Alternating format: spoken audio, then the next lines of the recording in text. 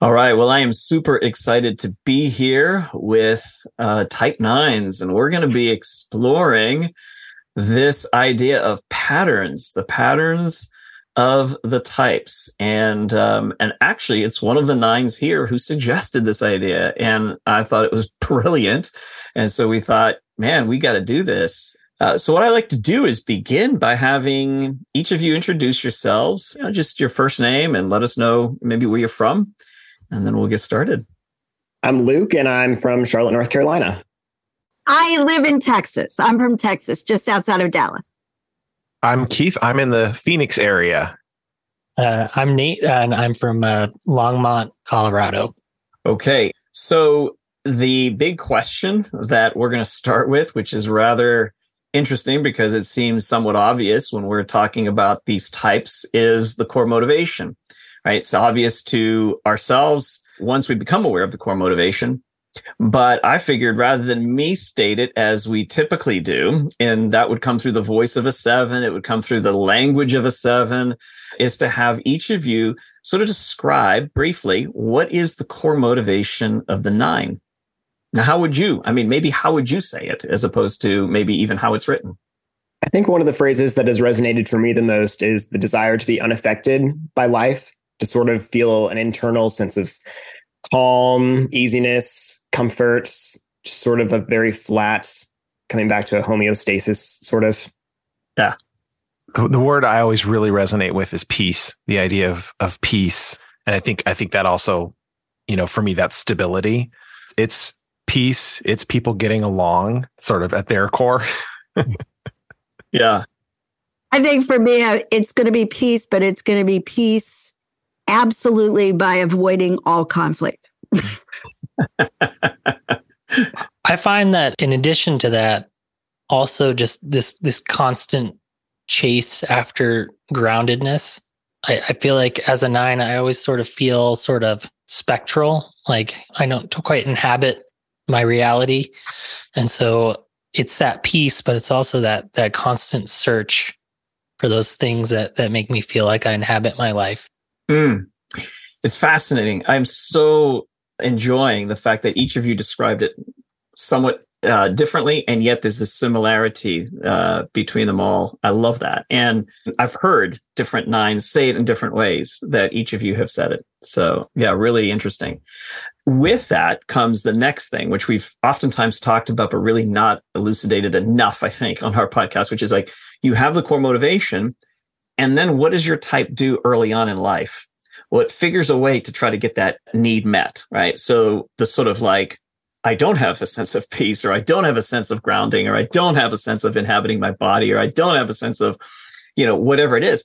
These things are these sort of existential holes, pains, angst that we feel, and then we do something about it. So what is it? What are we doing? What's the strategy, or what's the pattern that you've developed, or you could see developed maybe on its own early on in life? So if you could describe maybe just in general, like what is the pattern? What's the strategy of your type? I have to share this story because I haven't thought about it in forever, but I was a really little kid, probably was 3 or 4 years old, maybe 5, maybe. And at the dinner table, and we had assigned seating, and my father was pontificating. And basically, I employed our best defense mechanism, and I would absolutely disassociate from the table and fall off my chair. And I did it on the regular. It was like, this space is not fun for me. I'm not in this place. And I can remember how angry, he got very angry. And then I can kind of remember that I had to okay, I've got to figure out how to stay here without falling off my chair. Oh, wow. Yeah. It wasn't dramatic. I mean, I can laugh about it now. Obviously, a lot of tension at that table, people. Yeah. And yeah, but that is like as I've thought about this, Joel, that was like, that memory came back. And I thought, oh, well, there's your pattern. Yeah. I think my other thing that I thought about, I played the piano as a child.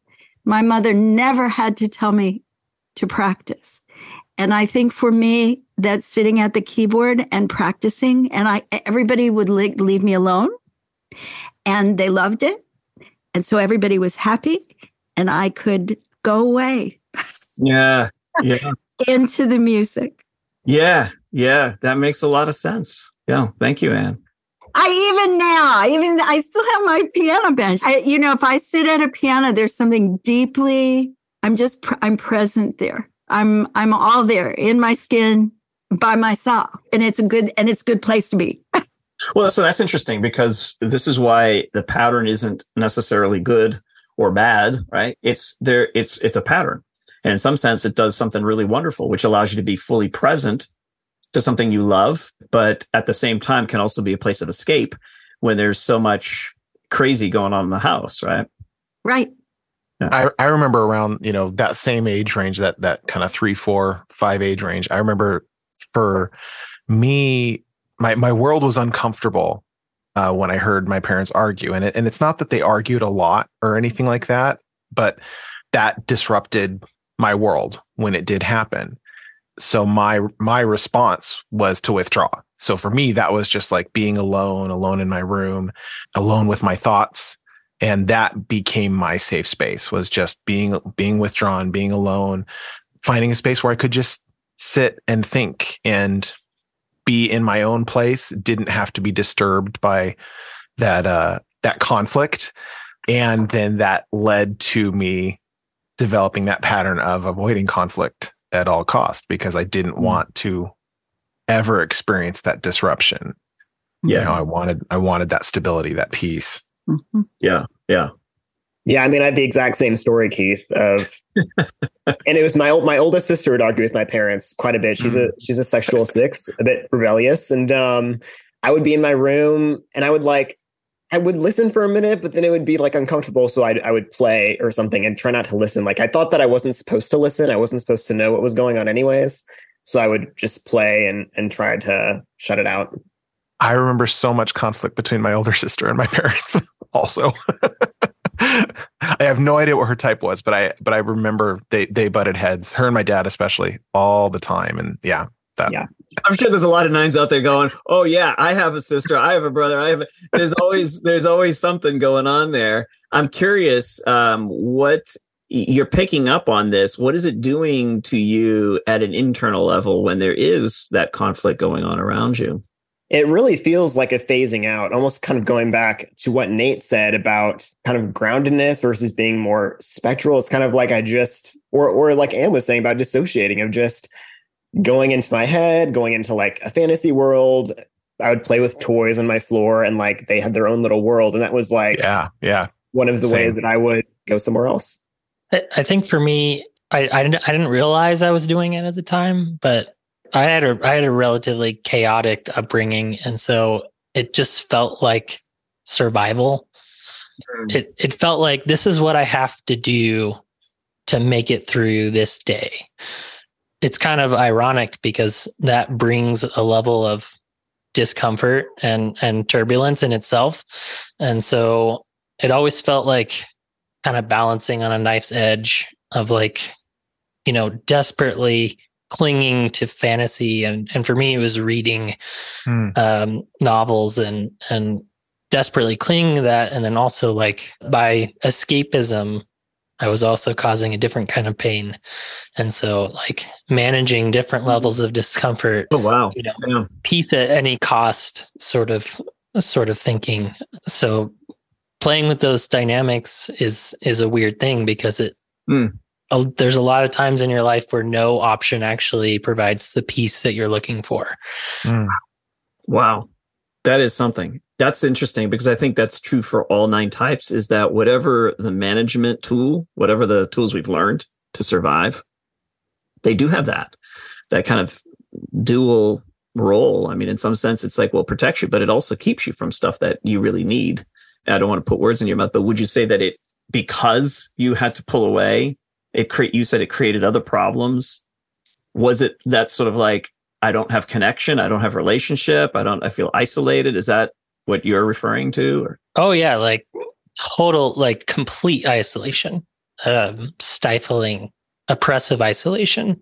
And that's the thing is I think as nines, we crave that groundedness.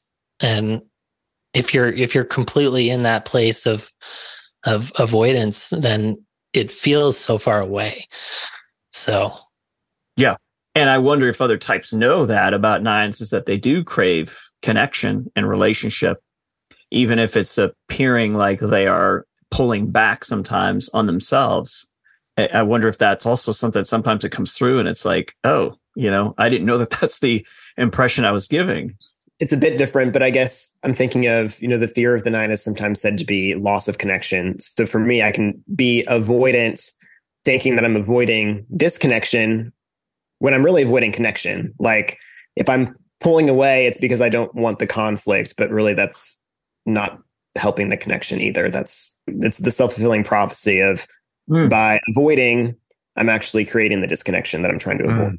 Yeah.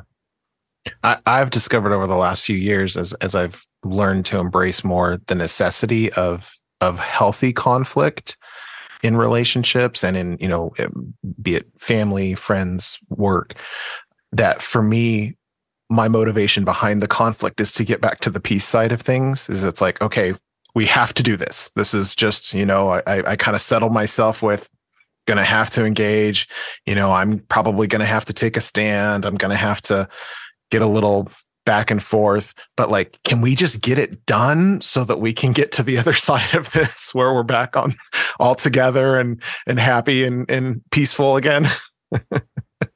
Anxiety is a huge part for me. It's a huge part of my pattern. And I don't fall off my chair anymore, but I can get really very anxious with the sense that there's something that I need to do to fix this. And then that anxiety becomes enormous because much of what I feel, there isn't anything I can do. A lot of times, and especially within a family situation. And as a kid, as I went from falling off the chair, then, well, how do you sit here? Well, you sit here and you feel really anxious. And that anxiety grew and grew and grew. And that became a physical illness, because it was just there and there wasn't much I could do about that, except endure it. Except now, it is helpful. It is just helpful to be able to say to myself, I am anxious. This is why I am anxious. This is what has happened. This is the way you wish it was. This is the way it really is. And anxiety is part of you're saying that to yourself. This feels really anxious. Yeah.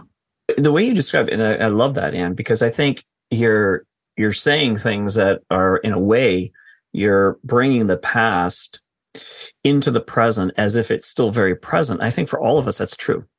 Those early formational experiences, they still function very much as if it just happened. We may fall off our chairs. We may, do something that is a way of kind of pulling back and pulling out of the situation. And it isn't until probably later in life, when we start becoming aware of later in life, meaning like you're an adult now, so 20s, 30s, you start to go, some of this stuff isn't always working. Like it doesn't work quite as well as I thought it would, or the surprise. It's usually a surprise. It's like, wow. Because for a lot of nines, it's like, I'm here. I'm very present to people. And I'm trying to not create conflict and not create problems, but somehow they're still happening. Somehow there is a conflict, and somehow it's me. Somehow I've caused it. And so maybe talk about like when that began to happen for you, when you tuned into that maybe there's a moment, maybe a series of moments where you became aware that your pattern, again, it's neither good nor bad, but there are some parts of it that it doesn't quite work anymore. I think the pattern that I saw most clearly in childhood was being very obedient and being very compliant. I did grow up in a very safe household and did whatever my parents asked, whatever any authority figures asked. Didn't win me a ton of friends, but the people who I cared their opinion about me respected me and liked me. But as an adult, being obedient doesn't really matter anymore. Like I'm my own authority, but I was still sort of looking for favor from other people or trying to ingratiate myself, but I didn't really know what I really wanted. I didn't have a strong sense of my own self, not having somebody to kind of guide me or have expectations placed upon me to do what they wanted. So I'd say I guess there was multiple moments throughout my life where I sort of realized that. But I know that when I graduated high school, I wanted to move like 7 hours away to go to a school away from my parents rather than going to one close, because I just had this sense of if I live close to them, I'm still going to be like, I didn't have the language then, but like merged with what they want. Yeah. And if I move physically away where I don't have to be near them as much, maybe I can sort of find out what I like or who I am or what I want to be. Was that a conscious thought? Or can you reflect back and see like...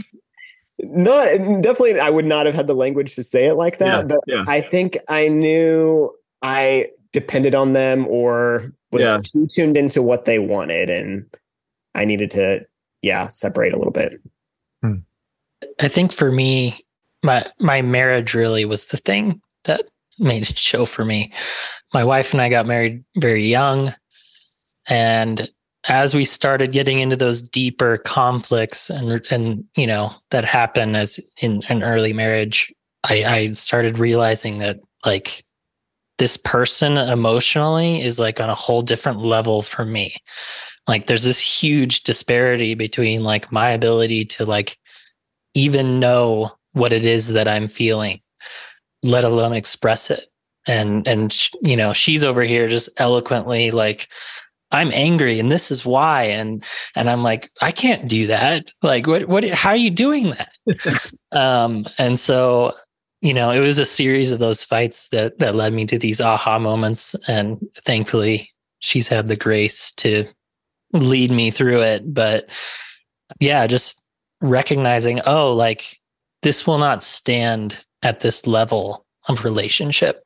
Emotional avoidance is not acceptable at this point because that's not going to fly in my marriage. Like my wife is not going to stand for that, at least not forever. Yeah.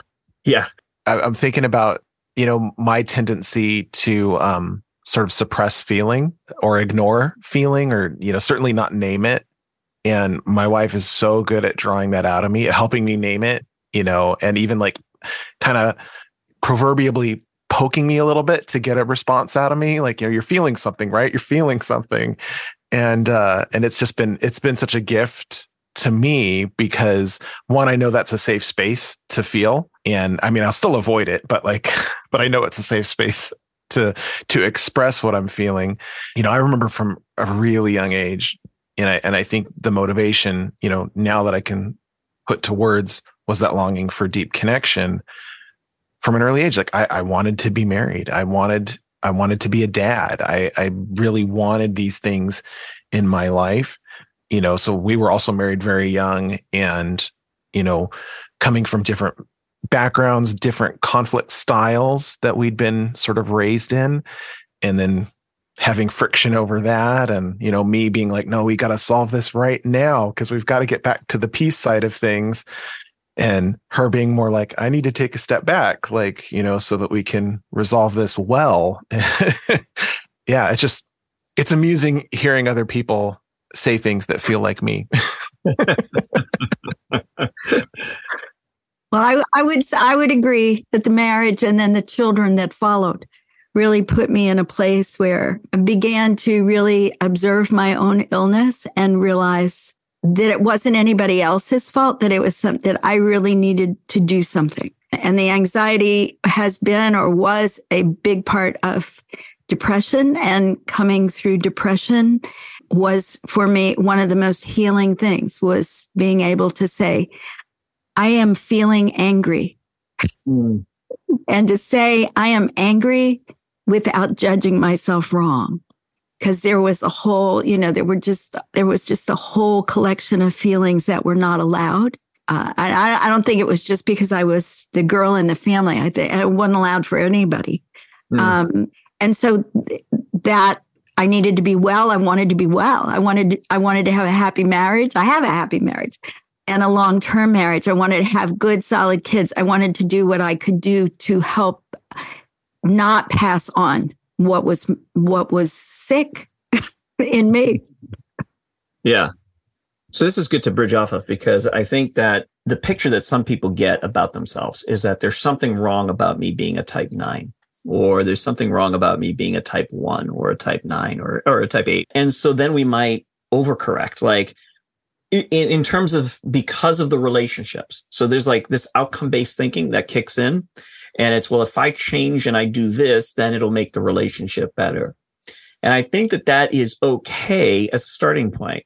But then it has to get back to like, but the deeper part is the awareness of where it is that I fundamentally need to change, not because there's something wrong with me, and not because it's going to make the marriage or the relationship or the friendship or the work better, but because there's a particular core motivation maybe that has this lower side to it, right? It has a high side. It's a beautiful side to it, but it also has a low side to it, right? The need for peace, the avoidance of conflict, or the desire for connection and the fear of disconnection. So there's a low side to that, and there's a high side to it.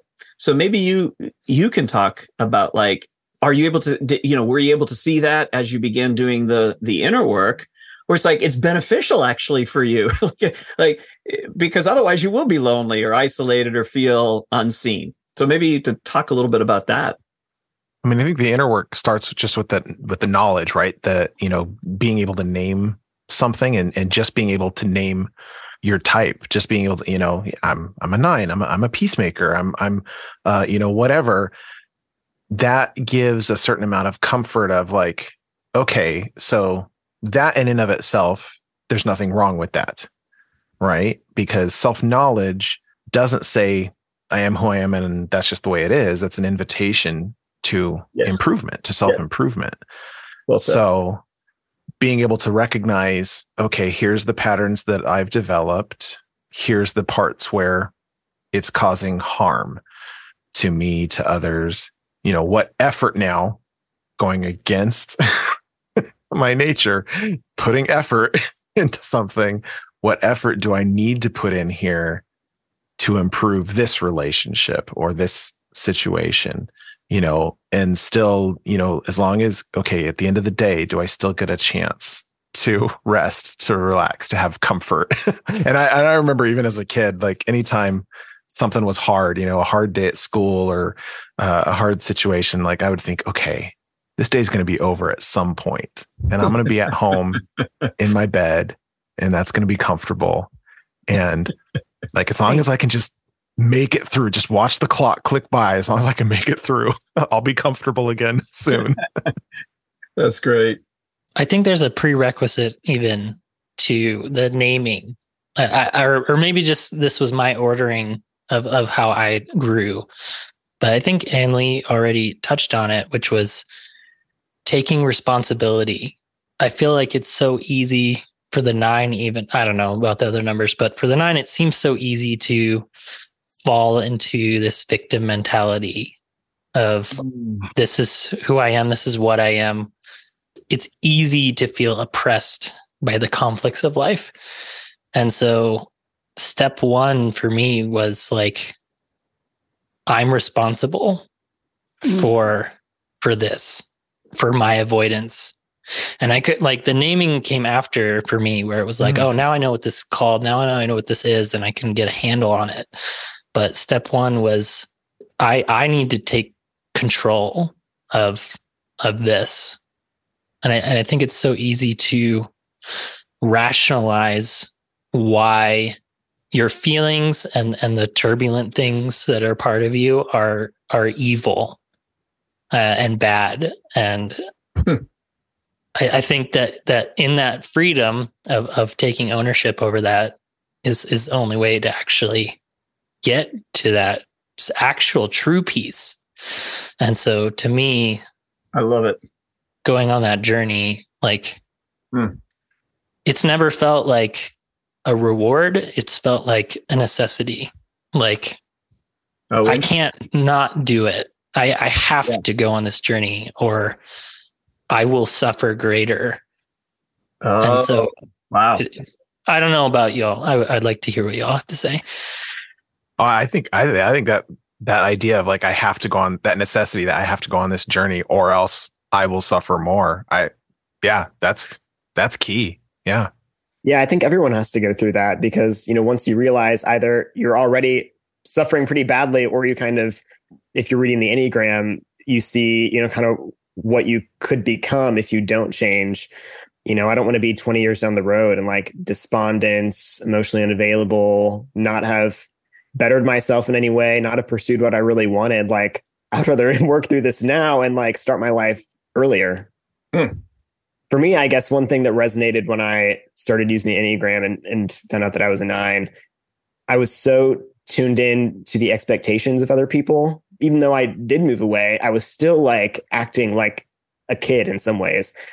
Any adult or anyone who I perceived to be sort of an authority figure, I would just want to make sure that I didn't offend them in any way, that I was seen as good. I was a pastor's kid growing up. So it was almost like the church was watching me at all times, or someone was expecting me to just be really, really good, really easy, didn't cause any problems. And that just did not foster any sort of authentic community, any vulnerable relationships. It was just, as long as I don't offend them, as long as, it wasn't even that I would try to get people to like me. It was as long as they don't dislike me, as long as I'm at least neutral.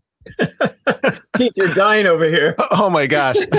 I'm like also a pastor's kid here. Like, and I just got to ask, like, is this a 9 thing that I'm just now learning that we have this thing about, I don't want to disappoint anybody. I want them to like me. Yeah. Just like, wow. When I first found the Enneagram, I couldn't decide if I was a 3 or a 9 because I resonated so much with people seeing me. There was a high expectation for me growing up. And so I thought that I was trying to like achieve success, but it's more just like, if I disappoint anybody, that's going to cause disconnection. There's going to be negative feelings. Other people wouldn't define that as conflict, but I think for a lot of 9s, that feels like conflict if someone has any sort of negative feelings towards me. Totally. Yeah. I resonate with that as well. And that's our chameleon nature, right? So like, it's easy for us. I think it comes naturally to flow between these different relationships and be whatever is needed in any context in order to prevent that turbulence. I think for me, like growing up in a more stressful environment, it came out as like a hypervigilance even, and like anticipating my mental space was just constantly occupied by like the anticipation of other people's needs and disappointments and going out of my way and trying to predict what would happen before it would happen to try and curb some of those disappointments. Yeah, I so loved so much of this, so much richness here that it's hard for me to like pick and choose which one I want to reflect on. But one of the things is, I think in terms of the sequencing that you were laying out, Nate, it's like, I think the key thing for a lot of 9s is because of the merging and the sort of losing yourself in that space of trying to keep people from disliking you, particularly people that you respect, is that there can be a lack of engagement in your own priorities, right? And so when you're talking about responsibility, taking responsibility, I think that makes a lot of sense from that standpoint. And then there was something that you picked up on, Luke, which is like, a lot of us, we will suffer more if we don't do the work. And that's true for all 9 types, regardless of who you are. And I had to come to that point myself. But I think what's unique is the way you're describing the need for responsibility, the need to actually picture how, if you don't move forward as a 9 and take priority, take your right action, as the virtue of the 9 is. If you don't do that, there will be greater suffering, right? So I remember when we did the Driven to Drawn podcast, our 9s were saying, well, the thing is that the part about being drawn is actually terrifying because it requires change and it requires some things that I'm not sure I want to engage in. And so there can be sort of like, again, a laying back and a pulling back on the self that then prevents a sort of, inspiring message of growth and development and of reaching, your own dreams from actually materializing in the life of a 9. But for all of us 9 types, it's absolutely true that if we don't do our work and take responsibility and do our work, we end up suffering a whole lot more. I think for me, and it goes back to my dad, and I can remember I was married. I don't know how many kids I had, but it kind of, all of a sudden it occurred to me that I could do everything the man wanted me to do, and he was still going to be miserable. And I was going to be miserable. So it was a lose-lose. And there was something about the clarity of that allowed me to really begin the process. And really that story has a happy ending. But there were some key points as I was thinking about this too. I really confronted him and established my home. He was in my home. And I had done enough work to say, now, wait a minute, that right there, that's not going to happen in this space. So, and when I did that, it was really, I don't know, I was taking my life in my hands. I can feel it right now. I have never been so frightened in my whole life. And he backed up and was and he was great.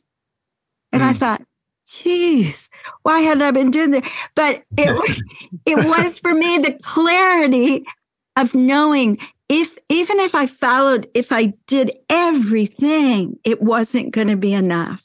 And I needed to I felt if I took it on, at least I could be right. At least I could be authentic to myself. Yeah. At least I would know that I was okay. And that was huge for me. Yeah. Well done. Yeah. Yeah. Really good. Truly. I think the 9 will continually have this issue with boundaries.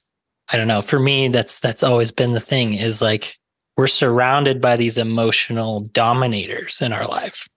And I think as children, we don't realize, that other people deal with this differently, rather than just caving to this person who's big and powerful. And my dad was an 8.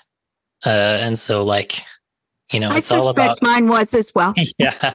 That's a tough relationship. And it's, there's bullies everywhere, but having the courage to have those boundaries is really hard. And, but I think it's again, the irony of being a 9, which is the only way to have peace is to go through that conflict. And so, yeah. Well done. You named a key feature of that whole thing of the sort of merging that 9s will do. And, the lack of boundaries and that result from the sort of just automatic merging. Another pattern, and we talk, when I coach a 9, I point out those features as they're neutral. There's absolutely nothing wrong with merging. Merging is a great tool. The ability to shapeshift, to be a chameleon is a great tool. There's nothing wrong with these in and of themselves. But it's when they go towards, protecting the self from this disruption, this internal sense of disruption, that it can go overboard, and then end up becoming something that pulls you away from connection and relationships. So I think what all of you are describing is that movement towards engagement, boundaries, facing the conflict, as terrifying as it is, which includes things like, there are things I want to do with my life. Yes. Well, it's the idea of merging, how, at its best can serve as a springboard for deep connection and for fast connection. Yes. And at its worst, you lose yourself in the process, and that's why the boundaries matter so much. But I remember at a young age, even my dad asking me, what goals do you have? What are your goals? And I'm like, goals? Like what? I just want to be, man. I don't want, like, why do I need goals? Like, what's the point of that? Yeah. I would just say whatever goals I thought they wanted me to have. So Smart. I also had a memory. I can remember my dad when I was graduation from high school and applied and seeing these different campuses and stuff. And he got very impatient with me. I needed to make a decision, make a damn decision. Yeah. And I can remember vividly going and walking onto the campus that I selected. But what I remember in that memory was that it felt right. And as a body person, and I haven't thought about that for a very long time either, but I just thought, wow. And I have told other people, I have recommended, to other students, you need to go and walk on the campus. How does it feel? You need to let yourself know how it feels. Good for you. And that is, and that's a huge, huge. I love that. And it's a positive memory. I went home and I said, this is where I'm going. It felt right. Yeah. And that was okay. Absolutely. You're a body type, as you said. That's how you do a lot of your learning and your decision making. And so, yeah, really good.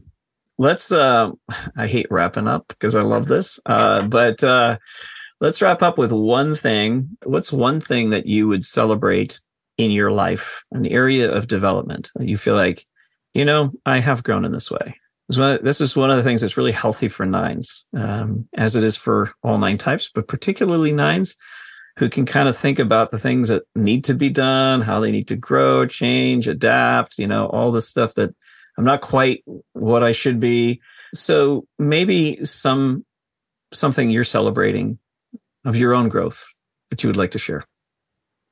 I was in the class with Joel early this spring, and the piece that really spoke to me was about being a body type and the 3 centers. And I got a lot more to learn about many other pieces, but the fact that just being able at this juncture to recognize.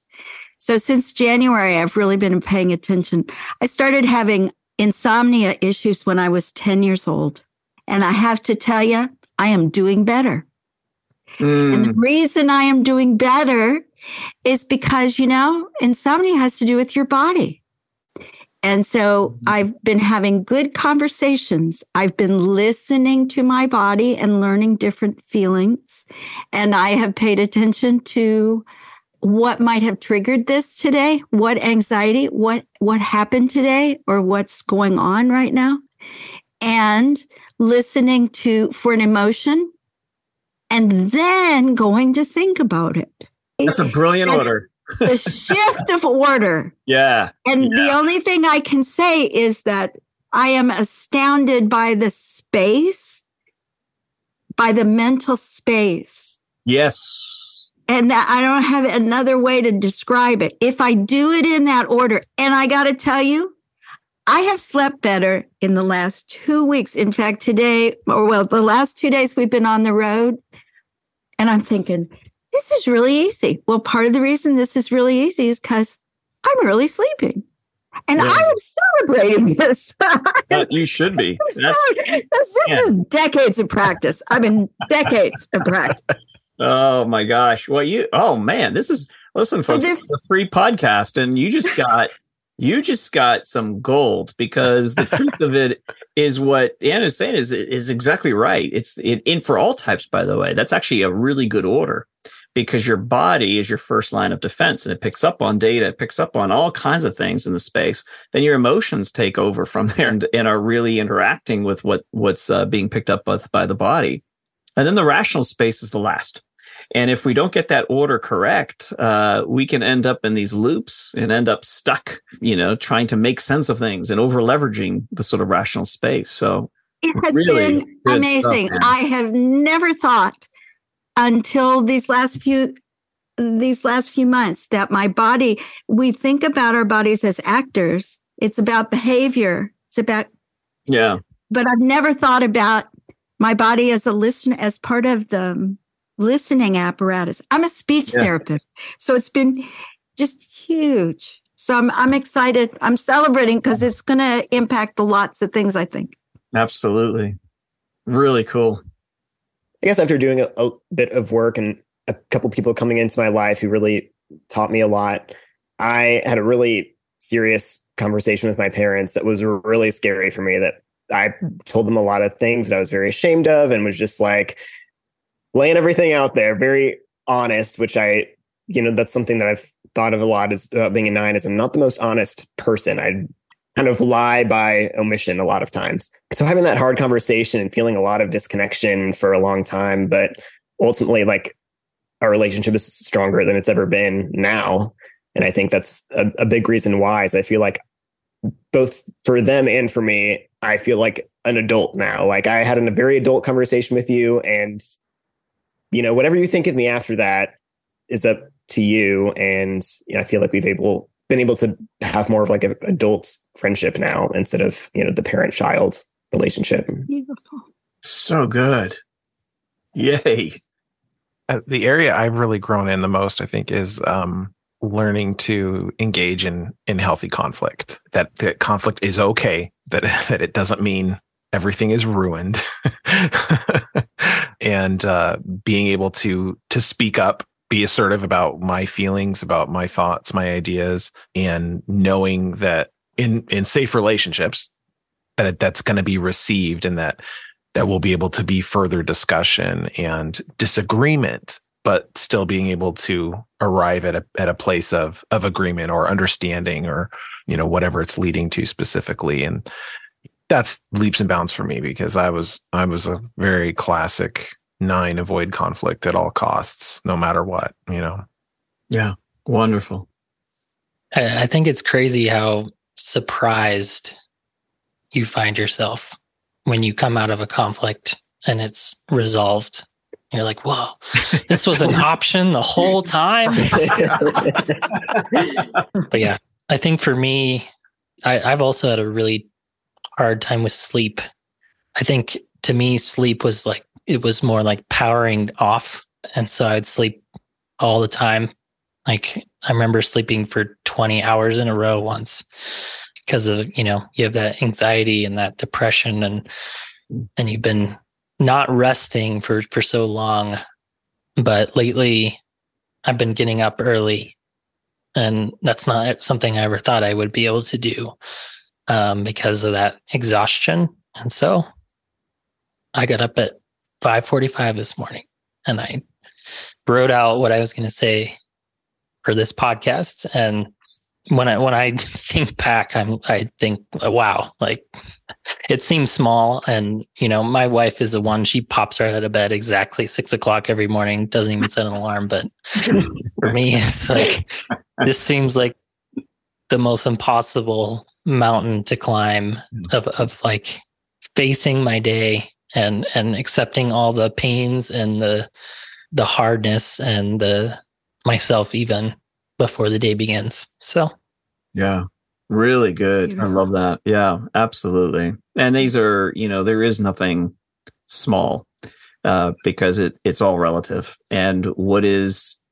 maybe small to another type is massive. And if we're doing our work, none of us are arrogant about it.